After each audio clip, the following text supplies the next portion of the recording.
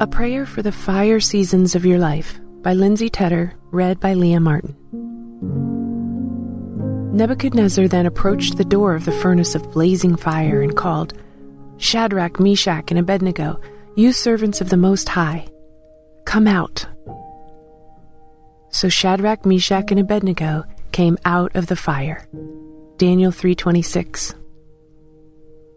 Have you ever eaten raw chicken? I hope not. I assume that you would never intentionally consume raw chicken. If you've ever had food poisoning, you know why you would never do such a thing. We must cook our food to a certain temperature for it to provide nutritious value to our bodies and not cause us harm. Are we any different? God is the chef. We are the raw chicken. He delicately prepares us for the journey to which He's called us. All raw chicken has to go through a fire season to provide us healthy nutrition. We too must endure a fire season of our own to be prepared for our calling in Christ. The Lord must prepare us, stand with us in the fire, and get us ready for the life He has in store for us.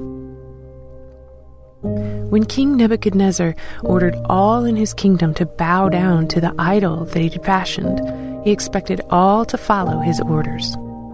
To ensure they'd all bow as he commanded, he threatened their lives. I believe the assumption was that if someone's life would be in jeopardy, they would do what he said. When Shadrach, Meshach, and Abednego refused to bow down to the idol, it created quite an uproar in the kingdom.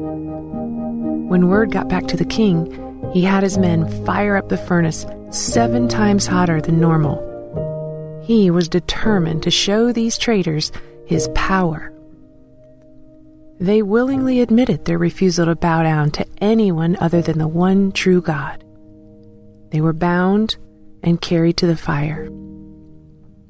The fire was so hot that the men who were leading these 3 to the entrance lost their own lives as they threw them into the flames. When King Nebuchadnezzar saw what appeared to be 4 men walking around in the furnace, he knew that their God was real. He saw it and he believed it.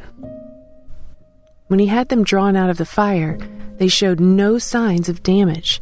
They didn't smell, they weren't burned, they hadn't suffered at all, but they would never be the same.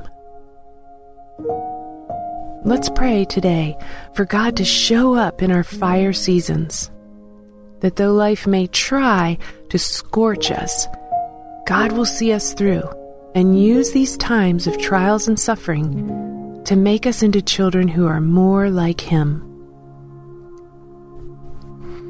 Lord, thank you for sending Shadrach, Meshach, and Abednego to be the forefathers of the fire season. Thank you for the visual, biblical, and historical example that the fire season is real.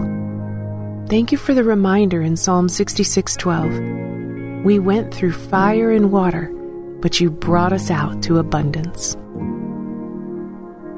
I pray that my fire season isn't quite as intense as a literal fire.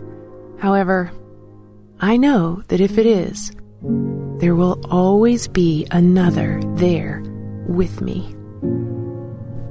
Lord, I know that everyone's fire season will look different, and I pray that you use mine to prepare me for the journey you have ordained. I know that no matter the fire, I will never be alone, and I will never be the same. I pray to be brought from the fire into abundance. Lord, thank you for taking the time to prepare me for who you have called me to be. Thank you for the fire season, and I pray that I never underestimate its value. In Jesus' name, amen.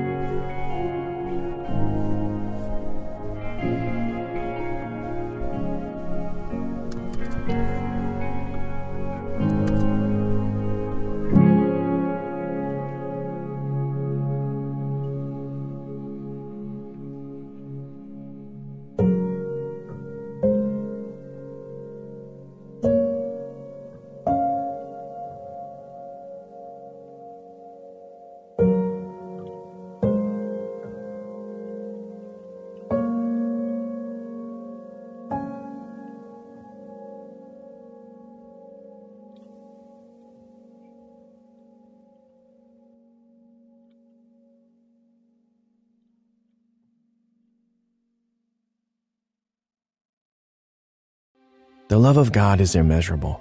It's unchanging. It's indescribable. Because God loves you so much, you can sleep through the night in peace. With Abide Bible Sleep Meditation, you can fall asleep fast with relaxing sleep stories based on Scripture. To start listening now, go to lifeaudio.com or search your favorite podcast app for Abide Bible Sleep Meditation. You can also download the Abide app for more biblical meditations at abide.com.